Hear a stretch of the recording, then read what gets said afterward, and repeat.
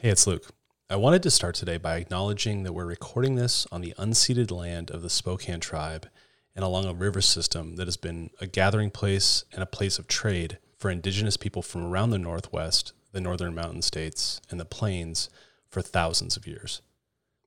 Our guest today is Jenny Slagle, an enrolled member of the Yakima Nation and a descendant of the Northern Arapaho tribe, a Plains people who historically lived in what is today called Colorado and Wyoming.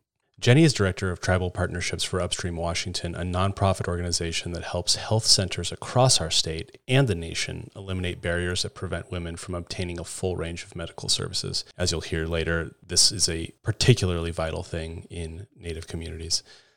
Jenny is also a Spokane Public School Board member. We're going to talk today about the justice movement surrounding missing and murdered Indigenous women, which is often expanded to include missing and murdered Indigenous girls, Two-Spirit people, and trans people. You'll hear Jenny in the interview talk about how frequently Native men disappear and die too, so this is an epidemic community-wide, and it's an epidemic that has been largely ignored until recently. And though MMIWG2S is a relatively recent movement, the violence and neglect perpetrated against Native folks isn't.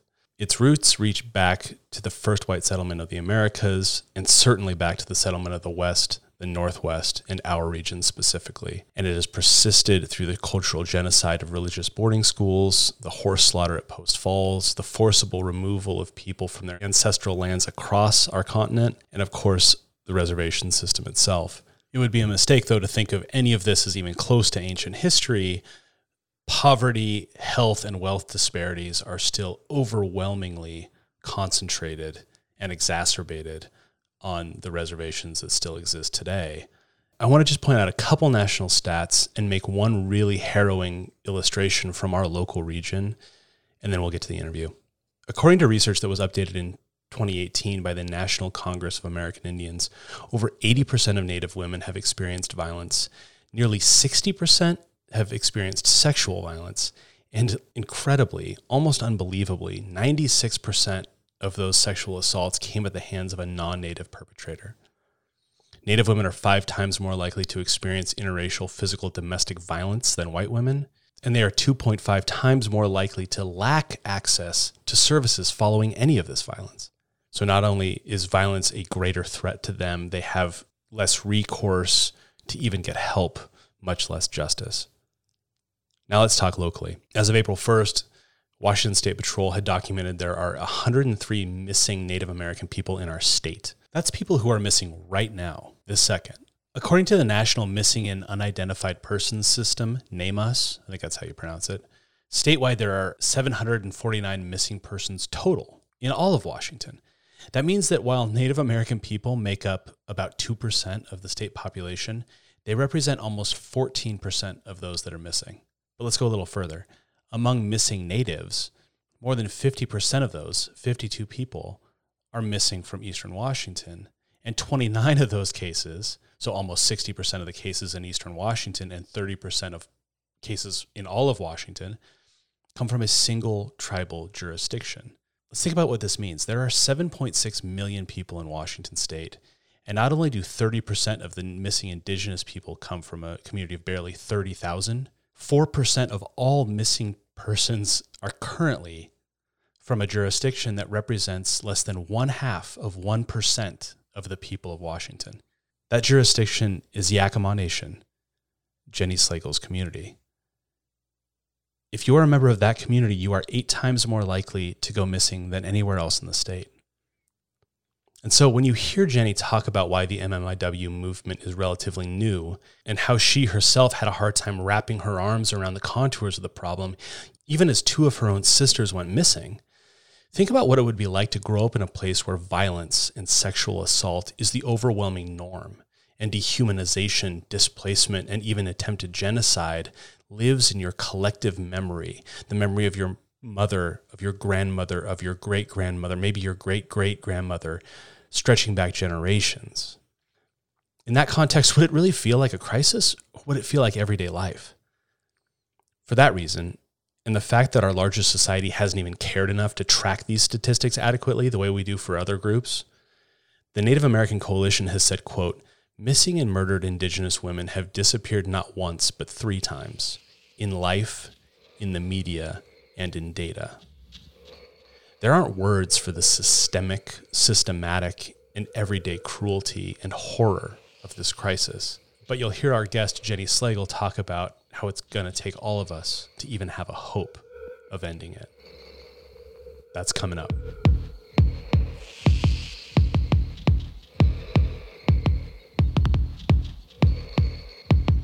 I'm Luke Baumgarten, and this is Range.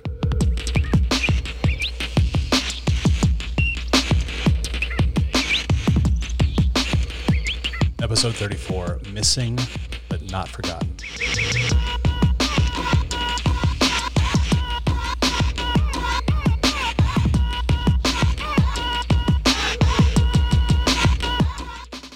Jenny Slagle, thank you so much for coming on Range. Yes, thank you.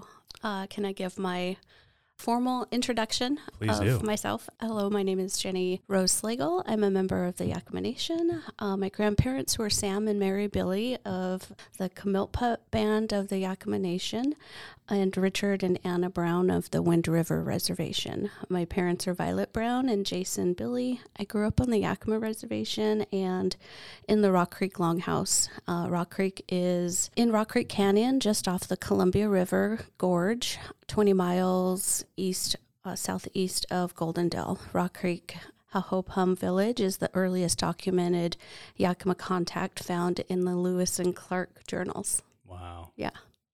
So in the long history of contact among the various bands of the Yakima people, your people were the first to make contact with we're from folks. The Columbia Gorge. Yes. Wow. Yeah. So Goldendale's where the Stonehenge is, right? Yes. Yeah. Okay, cool. Yeah. Just want to make sure I had my geography right. This is going to be a heavy topic today, so maybe we could just start easy and kind of talk about the MMIW. It was unclear to me, and so maybe this is a part we potentially cut because I'm going to be learning throughout this thing, or we just roll with it. Like, is there consensus about MMIW versus MMIWG versus MMIWG2S, or how do the organizers of what's happening in Spokane think about that, and what are those conversations that you've had? I think it's a learning experience for many of us as we want to be as respectful. I want to be as respectful as I can, to knowing that this isn't an issue that just affects women. It's also men go missing. I have a former classmate that went missing in Montana, so I know that it is something that affects. And, we also have to include our trans and LGBTQ community. So it's, very important. Just for brevity and ease, I will often say MMIW. Okay. But I definitely, if someone were to refer to it as MMIWG or plus, I would roll with however they would find most respectful. So the organizing being done specifically in Spokane is as inclusive as possible. Yes. Right? Okay. Yes. Cool. So maybe we could just start then with an overview of the movement and what it seeks to do broadly, and maybe what y'all are working on in Spokane. Gosh, I don't even know where to start as far as the movement. The first time that, even after my sister was murdered, I really hadn't heard of the MMIW issue. Right.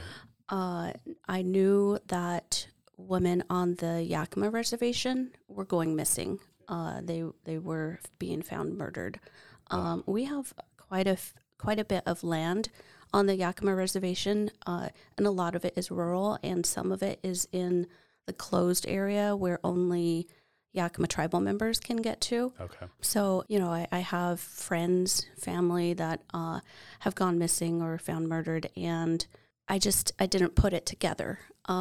Even, in 2011, when my sister was murdered, they were doing some early legislation. I think Senator Cantwell's office reached out to my family. And at the time, we were still processing, didn't really feel like I wanted to talk about it. Yeah. I lived here in Spokane, obviously. And so we declined the offer to be a part of, to speak on behalf of the legislature that she was trying to move forward. And I now regret that, knowing that, we could be we could be a little bit further along with making sure that people were aware of it and the legislation. I really am disheartened that it took this long for it in 2019 to finally be passed, to have any actions taken. So. Was that a state legislative action or was that a federal action? It was a state. So in I just want to make sure I get my timeline right. In 2019, they were working towards a state legislation action that finally was passed last year.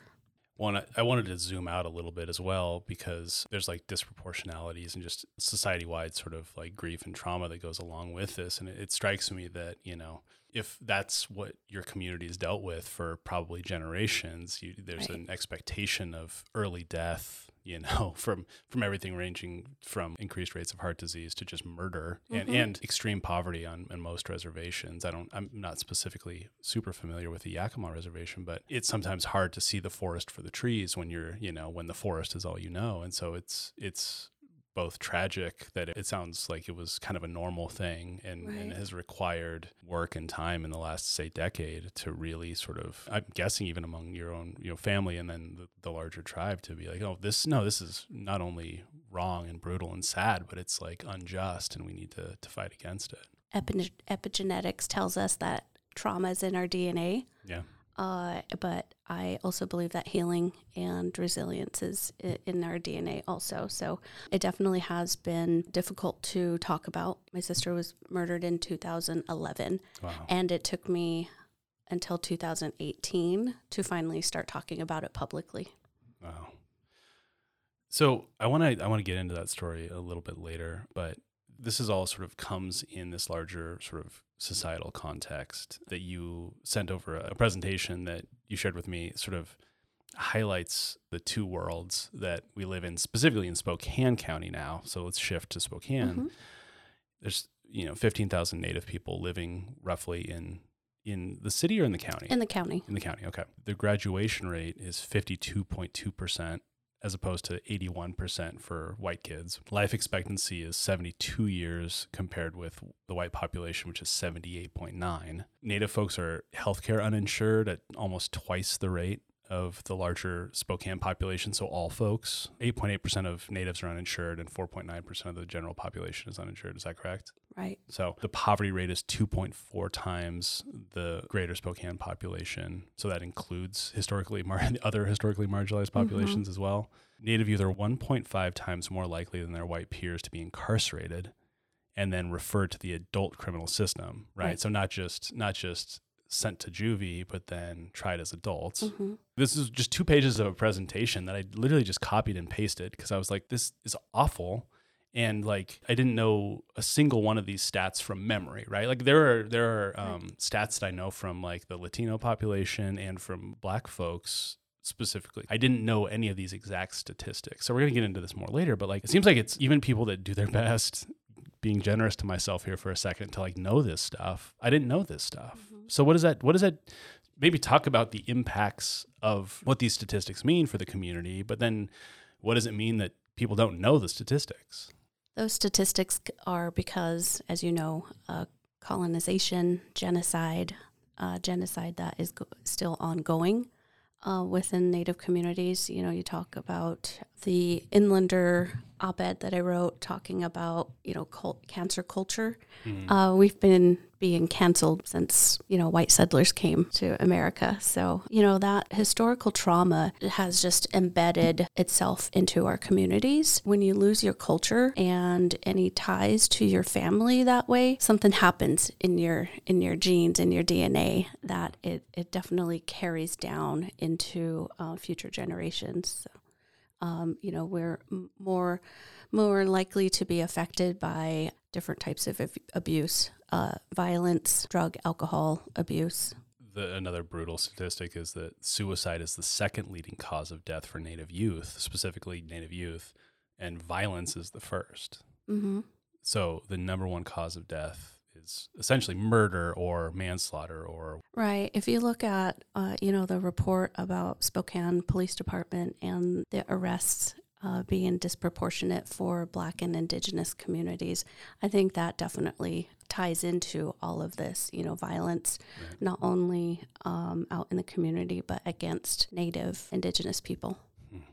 So, I mean, that all could be an episode unto itself, and maybe, Right. maybe we should have started there, I guess. But so on top of all of that, so how do you characterize when Indigenous women and girls and Two-Spirit folks go missing? Like, is it generally a product of domestic violence? Is it all a bunch of different things? Like, how does that sort of tend to manifest? Well, in my two sisters' cases, actually, so my sister Felicia in 2011 and my sister Angela in 2013, they were both victims of domestic violence, so intimate partner, which is very common when you're talking about any type of violence against women. It's usually someone that they know, someone that they're close to. And we know that domestic violence is underreported across the spectrum. Yes.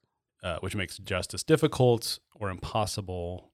When it doesn't get reported, there are very important and meaningful and valid reasons why women don't report, because they're not listened to. And this is true of gay people in the LGBT community as well. So if you don't feel like you're going to be heard, why would you go through the re-traumatizing, aspect of reporting your crime? Or they just don't have the tools to be able to report it or to leave the situation. Right. And statistically, it's a lot worse for people of color in general. In what ways is the plight of Native women similar to those groups, and what are the unique challenges that you feel like Native folks face when trying to fight for justice? I think one of the unique challenges of Native women, whether they're urban or on reservations, which have different situations definitely, but I think generally a lack of resources, a lack of resources that when they are trying to leave the situation, that they don't know where to go, who to call. Especially those resources where they are more culturally appropriate for them to know about Native communities specifically. Okay. Is there just like a quick, like an easy example of like what something that, white people might not think twice about that would be sort of culturally inappropriate for Native folks? Just to sort of like paint a picture for folks. A situation that... Well, you were saying that like sort of getting help in ways that are culturally appropriate. Yeah, sorry. Definitely mental health, behavioral health services. There's limited resources, especially that are provided by Native tribes or organizations. And if they are available, they're not very easy to get in because they're so overworked. Right. Just knowing family that have been houseless, homeless, they tend to not go to shelters because they would rather go to family than a shelter.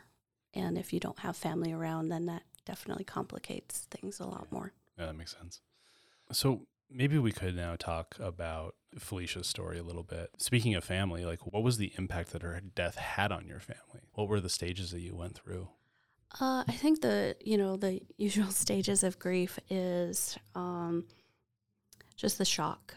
When she was murdered in Yakima, Washington, which is in central Washington, very close to the Yakima Reservation, obviously. She was murdered by her boyfriend, and just a week earlier, my mother had a conversation with Felicia too, thinking that, she was making plans to get away from him and out of Yakima. She actually wanted to come to Spokane to live with us. And at the time I had two of her girls that I was taking care of. So, we had them for a few years, and, she had a lot of personal issues she was dealing with. She was, dealing with drug and alcohol issues, her on again, off again relationship. And it was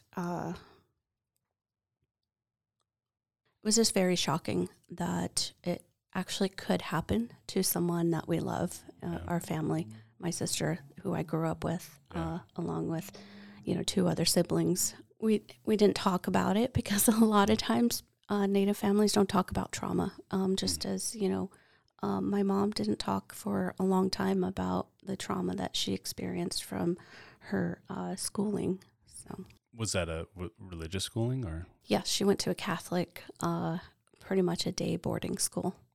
I mean, I guess we should say, going back to that thing where it's like what's culturally appropriate. Like a lot of the services are run by religious groups around here, specifically by Catholic groups. Yes. And Native people, for very good reason, don't trust Catholic There's people. trauma in that itself. Right. And so it's like if you've been traumatized by the system of the church, the specific church, you know, it takes almost, I would guess, if I'm trying to put myself in that position, which I don't even think I could really understand what that would feel like. But if I'd be like, I would not trust the people that have, you know, committed literal and cultural genocide on my people for the better part of 200 years. I just wouldn't be able to do it. Right. And so it's like, maybe that's what I was just trying to get at with that previous question. It's like, having already experienced probably some of the worst trauma you could imagine, we then ask populations to re-traumatize them, but basically be like, oh, well, why don't you trust us? These people you've never been able to trust before, right? And it's hard. It's definitely hard enough, you know, to even trust telling your story. Right. So then can you talk about how like your grief was compounded by the criminal legal system and it's either its actions or its inaction? I felt like there wasn't any immediate action. Yes, he was arrested very quickly, from what I remember. But the conversations that we had with the police department back then it felt very dismissive, because of her situation, with being, you know, having addictions. Yeah. I didn't feel that it just felt very dismissive, and like we weren't being taken seriously, providing as much information that we could or that we knew about her situation. He ended up being in jail and that spring. So this happened August 2011, and that's the spring of 2012. Our family was notified that he had asked to be released, and I forget the exact terminology of a compassionate release, because he had cancer. And so we were allowed to go and give a statement, because he was not going to make it to trial. So they allowed us to give our family impact statements then.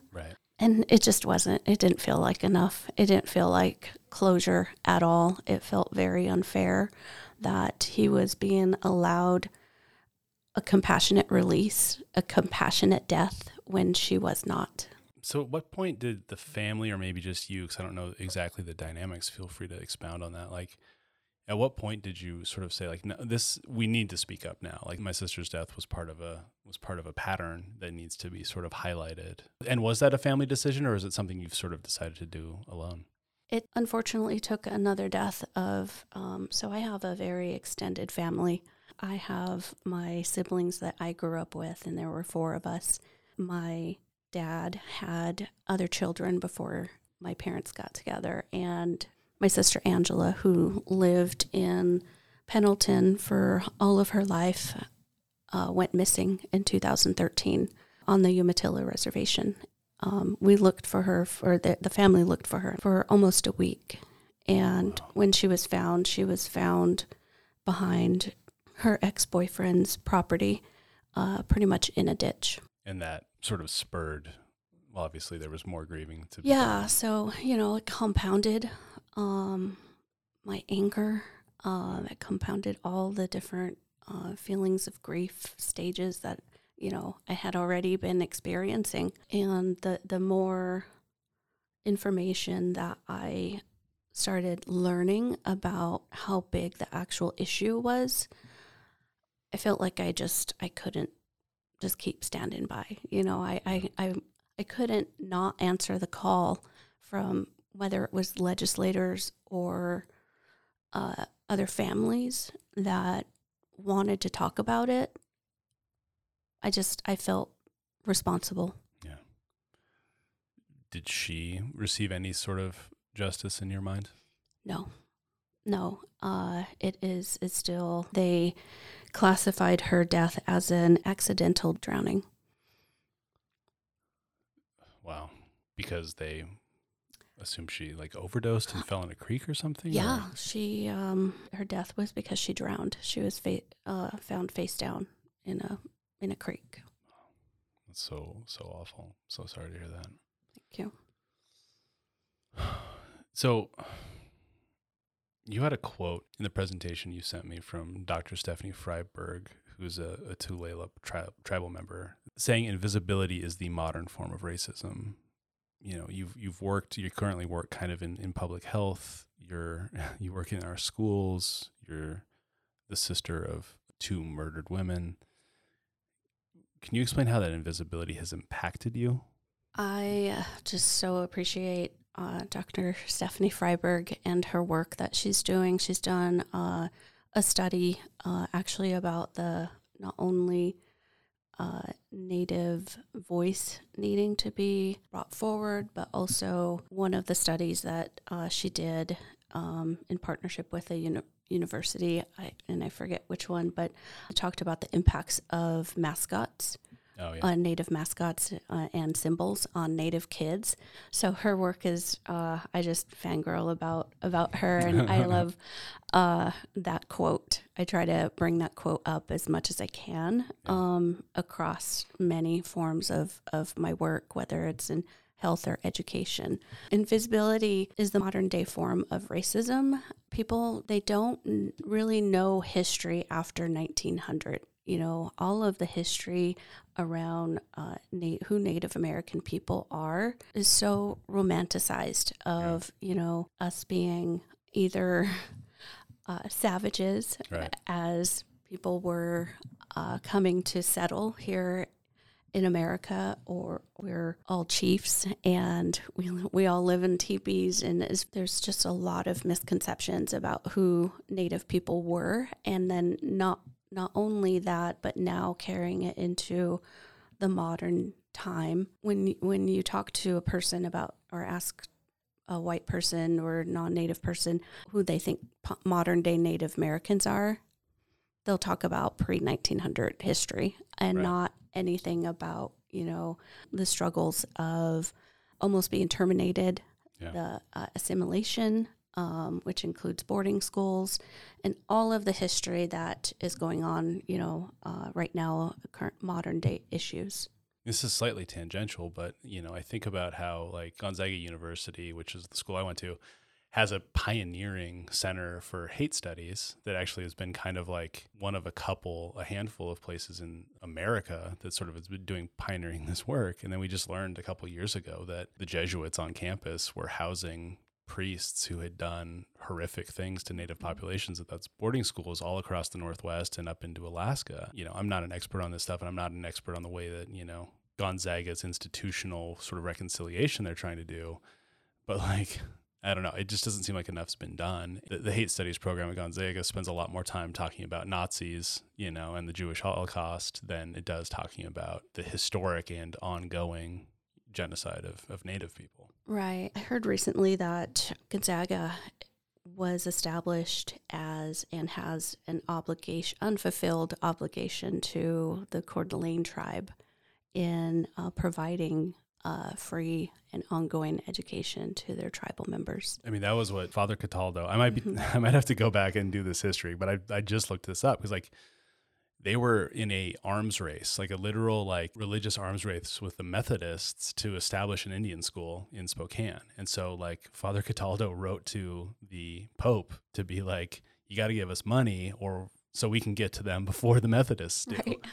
And save them. Yeah. And so, and this is where the racism is just so acute. And it's like, you don't have to think very hard to see the parallels to today. Like, Father Cataldo's like, hey, I got this money from the Pope to open up a school for Indian kids on the north bank of the river. And the Spokane City Council was like, cool, start a college, but not for Indian kids. Make it for white kids. And he's like, cool, that's cool too. All right. And so you're right, the unfulfilled part. And I don't know if it was specifically the Coeur d'Alene tribe. It might be. It was kind of like he just really wanted to establish sort of cultural hegemony over the area for Catholic people of the Catholic faith. And he was going to do that however he could. Because there was a native school, I believe, up closer to Kettle Falls that he founded. And this was kind of like his magnum opus was going to be what became Gonzaga. And so I had heard the story that it used to be a school for Indian kids, but it actually was only ever kind of intended as that, but never actually was that, because there was already so much racism that the city council of Spokane at that time was like, hell yeah, give us that Pope money, bring us that university, but don't fill it with Indian kids, right? So that actually touches on the invisibility a little bit, where it's like you can use a population to sort of suit your needs to get funding from this place on the other side of the world, your bank essentially, but then they're also just as easily discardable to actually make that school a reality, when I don't even actually know what would have been better, right? Like a school for kids that would have just perpetuated genocide, cultural genocide of, native culture, or just sort of using them to like get, money from the Pope and then build it for white kids. Right. It would have been another, in the listing of boarding schools. It would have just been, another one, right? This is like not what I intended to talk about, but I'm fascinated about it because I kind of have this weird thing where I pay attention to Canadian politics and national cultural stuff. And it seems like they've done probably not an adequate job, but a much better job than we have of sort of dealing with the Truth and Reconciliation around the boarding schools in Canada.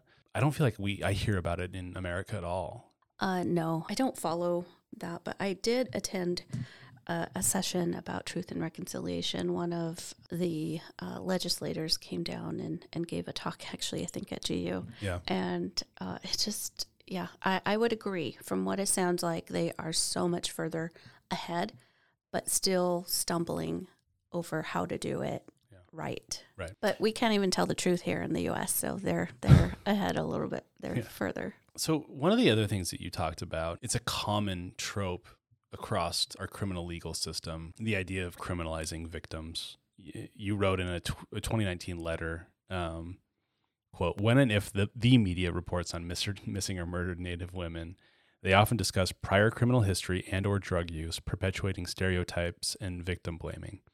Unfortunately, this is how my sister was portrayed. She left behind 6 children, one of whom my husband and I were blessed to raise.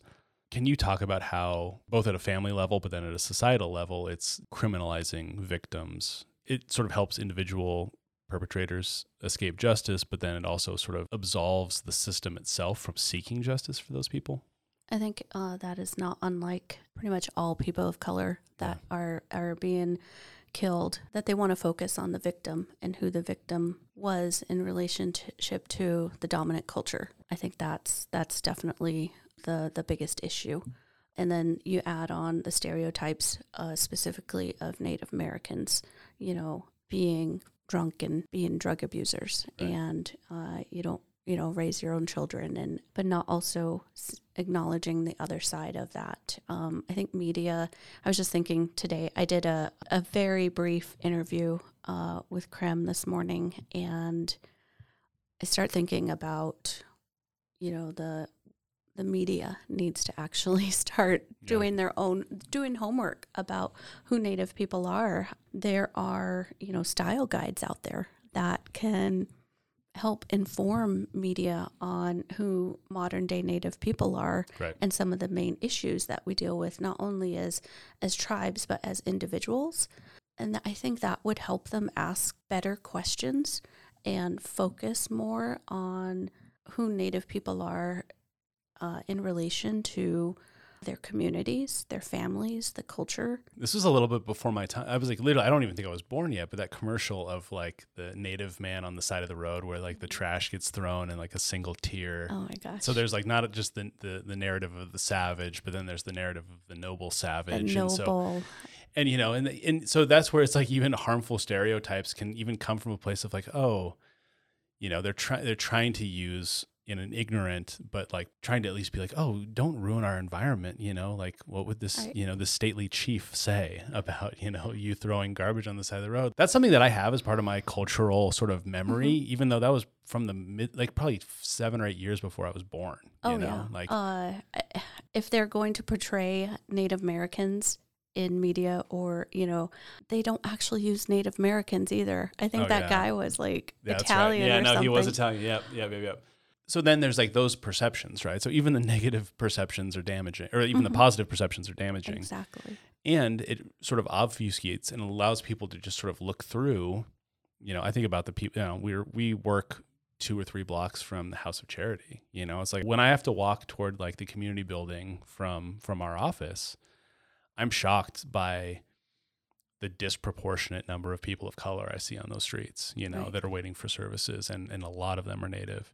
And so it's like, it also allows them to sort of look past that problem. They're simultaneously demonizing homeless people and also treating them as a monolith, you know, and recognizing how uncomfortable might it be for those indigenous people to be Right. getting help from a Catholic institution, but what other choice do they have, you know? Right.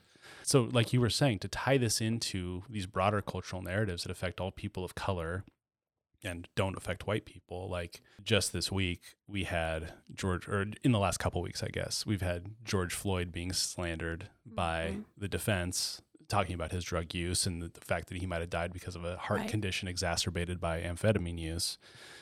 And then a couple weeks before that, we had a police chief in Atlanta tell the press that a white mass shooter who had specifically targeted Asian women had just had a really bad day, right? Right. So like, that's what we're all up against, right? For though any one of us that wants to sort of change this narrative, it's a culture deep thing. And I guess, you know, on the most like human to human level, it is easier to sort of empathize with somebody who looks like you, right? Like, Right. and probably who's shared your experiences in life, right? Like I don't want to put words in your mouth. It might be easier for you to sort of like, you can just sort of enter into an ease with fellow members of the Yakima, you know, tribe that have grown up in the same area. I can settle back in to like the cow folk I grew up with in Chattaroy, Washington, you know, like that's like where I grew up, but that doesn't absolve us from the work of seeing the shared humanity. If you find yourself like as a white person wanting to sort of like absolve a white mass shooter and simultaneously say that the victim of a violent domestic violence, you know, related murder, it was no angel, then you've got some serious work to do Right. on yourself. Well, we need to be better family to each other, actually, within our communities of color. I will always support. I listen to a lot of podcasts about different issues of the Black community, and specifically individuals who, like you said, get slandered, or the narrative is just so directed by white dominant culture. Yeah. And there are natives that would say, well, what about us? What about our struggle? What about, you know, the natives being the first of genocide here in the U.S.? But I have issues with that because I'm of the camp that, you know, until Black Lives Matter, no other lives are going to matter. And that also includes Native Americans. Right. It strikes me that, and I don't know how you feel about this, like, it seems like the younger generation is taking that to heart and maybe even just sort of understands it intuitively in a way that older folks don't. And I don't even mean particularly old folks, but like, I think about, so the Earth Day protest that Sunrise Movement ran just happened over the weekend. I went to it. Jeff Ferguson was there and some other folks. But it struck me that like the way that climate rally ran was just so manifestly different than like climate stuff was talked about when I was, you know, even with like, you know, Al Gore, Inconvenient Truth. It seems like we're younger activists are starting to take a more holistic approach to all of these things. Like they started it off with the land acknowledgement, and Jeff and one other person whose name I'm blanking on spoke for almost 20 minutes and talked about all this stuff. And then Jeff was said, Native folks are 2% of the population, so it's going to take all of us working together to achieve that. So it's kind of the similar thing to what you were saying. Nobody's free until Black women are free, basically. Yes. Yeah.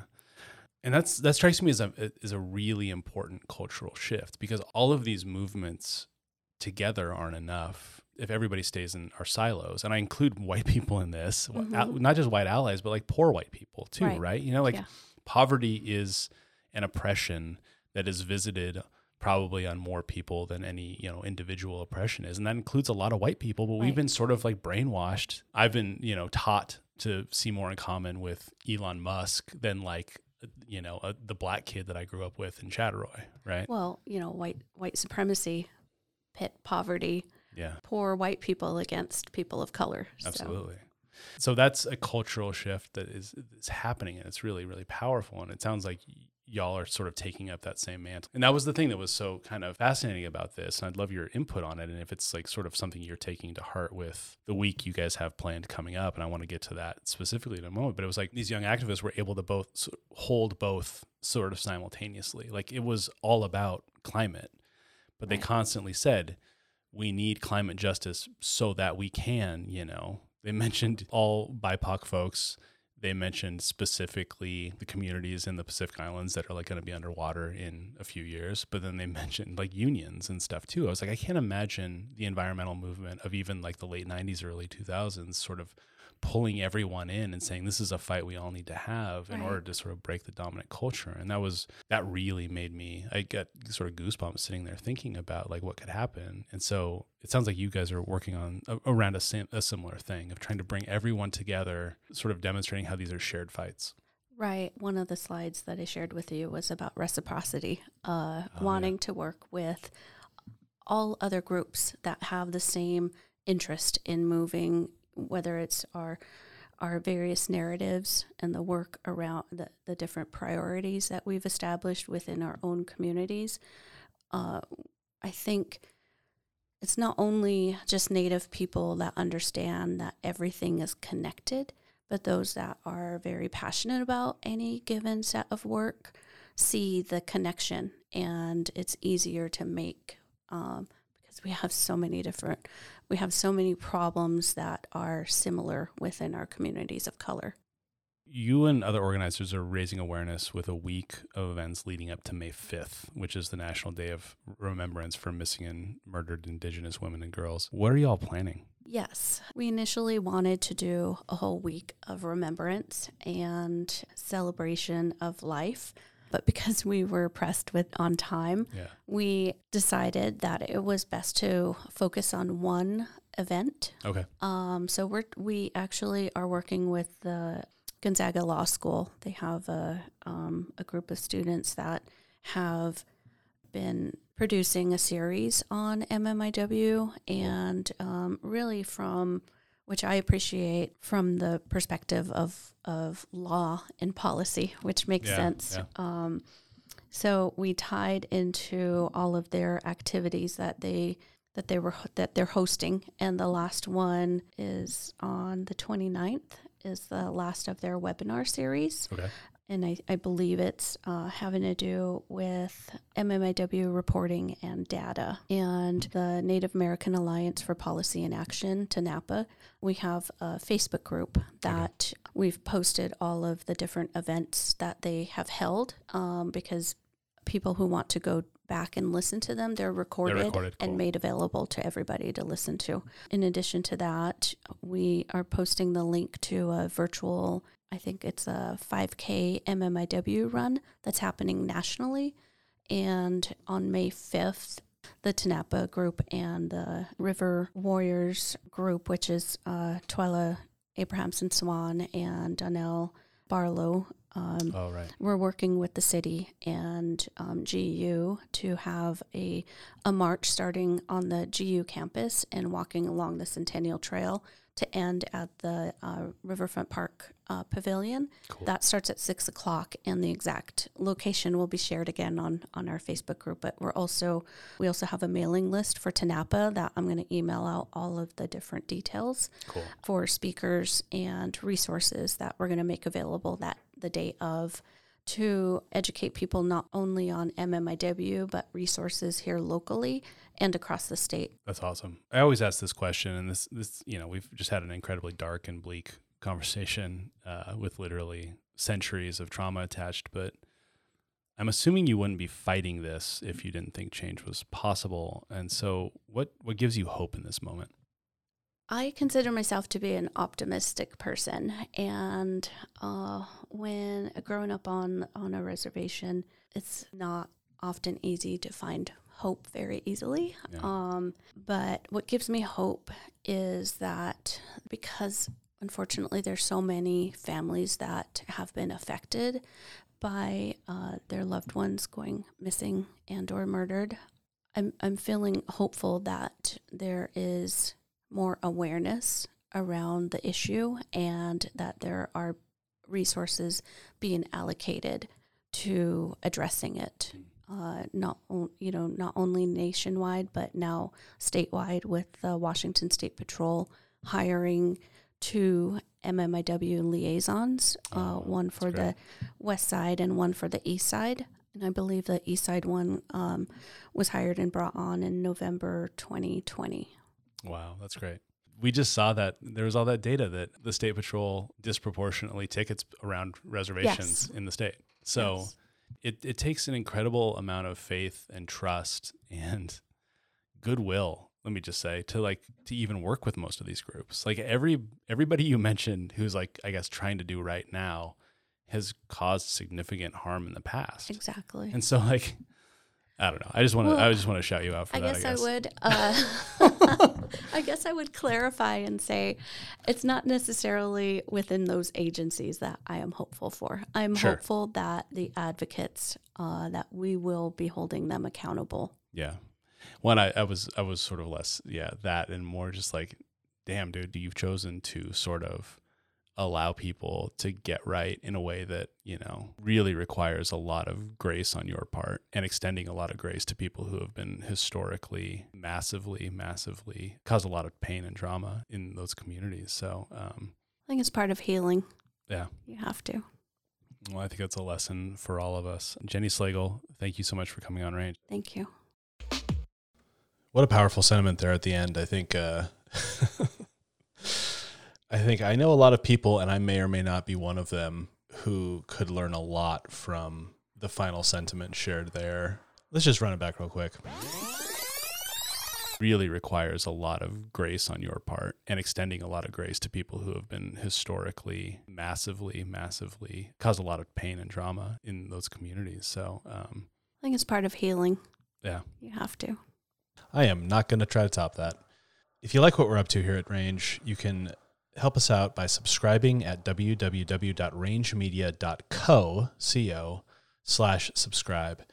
And in the show notes, I'll have information on how to directly help folks doing MMIWG2S plus work in our area, and also some national links to further educate yourself as well. All right, y'all. This has been a really powerful episode. Thanks again so much to Jenny Slagle for taking the time and sharing herself so fully, such a deeply personal story, and for the work that she's doing to make sure that this doesn't continue happening to more families. All right, everyone. Have a good week. Bye.